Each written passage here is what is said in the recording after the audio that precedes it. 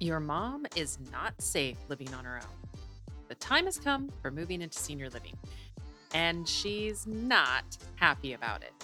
She keeps talking about how she's losing her independence, but you see it as gaining the freedom to do more since she doesn't have to worry about keeping up with the house. So, what is she talking about? I'm your host, Valerie Lynn, and this week we're feeling the loss.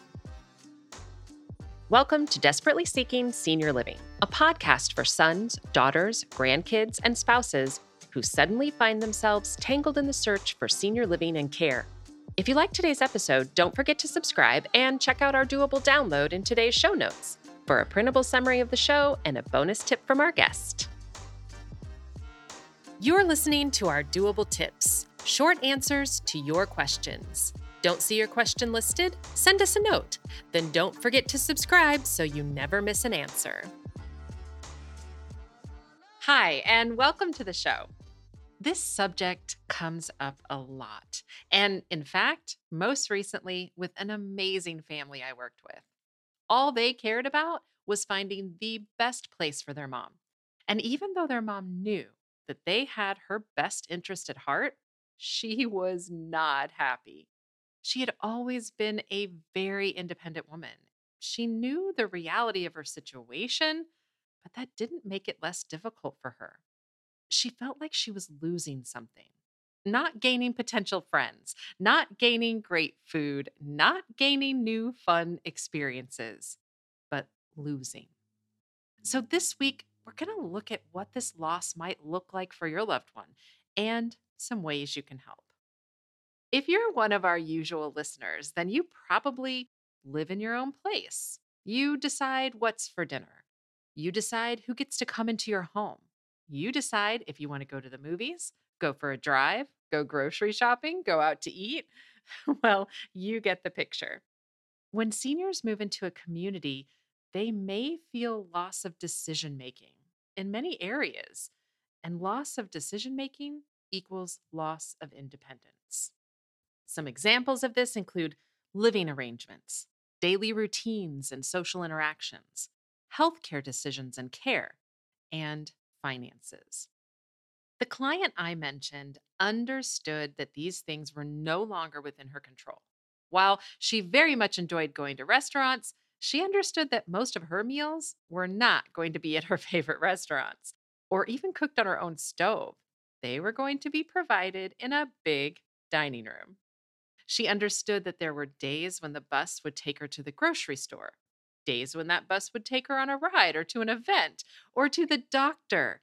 But she also understood that she most likely wouldn't have much input as to where those trips would be or when they would happen.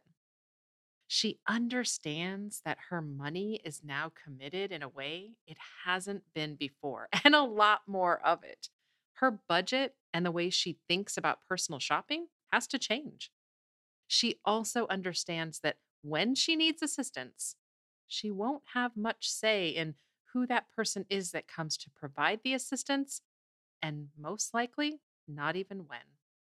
As her needs increase, her decision making will continue to decrease. Sounds terrible, right? So, what can you do to help make this transition a little easier?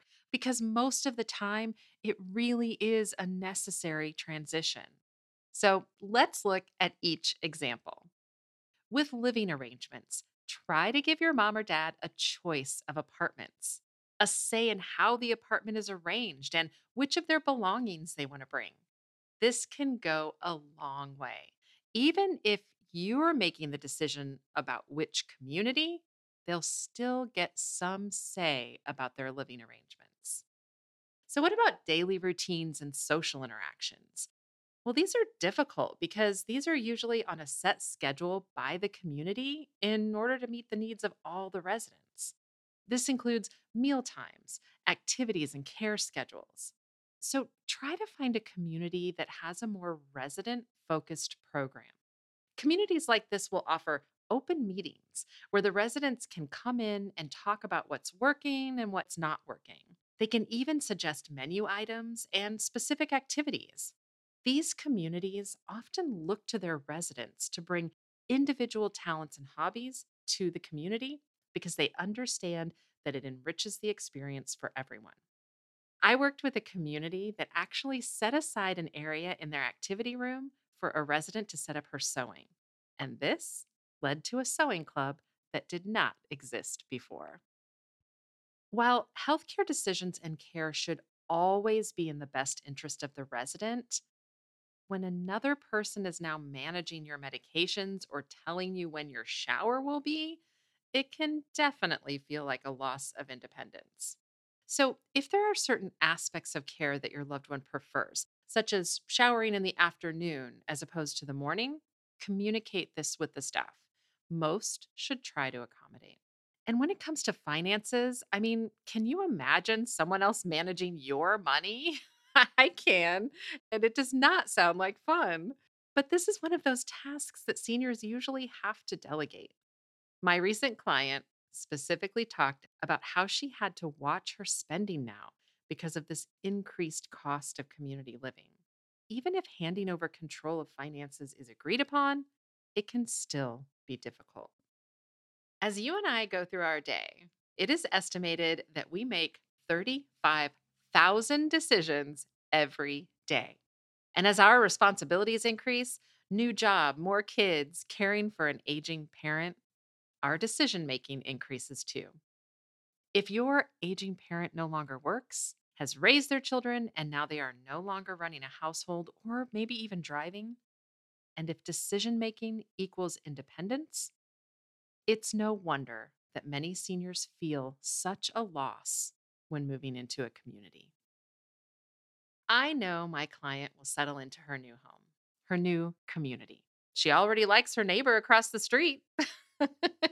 And yes, of course, it's across the hall, but those were her exact words, across the street. She'll settle in, and she's in a great place. 99.9% of the seniors we work with, if the community was a good fit, adjust. It may take weeks, it might take months.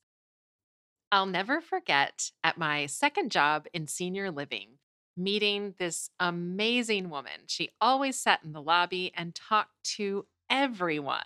I remember her sharing the story about her daughters moving her into the community and how she was mad at them for 8 years. But then she laughed. She said she wished they would have encouraged her to move sooner. Hopefully, your mom or dad is excited about the move, or at least they don't see so much loss in it. But if they do, hopefully, this episode makes it a little more doable. Today's episode is brought to you by ClearPath Senior Living Solutions. ClearPath helps families find assisted living, memory care, and other resources. Find our contact information in today's show notes. Check out this episode's doable download in show notes for details, including industry terms and definitions we discussed, as well as a bonus tip from our guest. Have questions or your own tips to share? Leave us a message. We'd love to hear from you. And until next time, make it doable.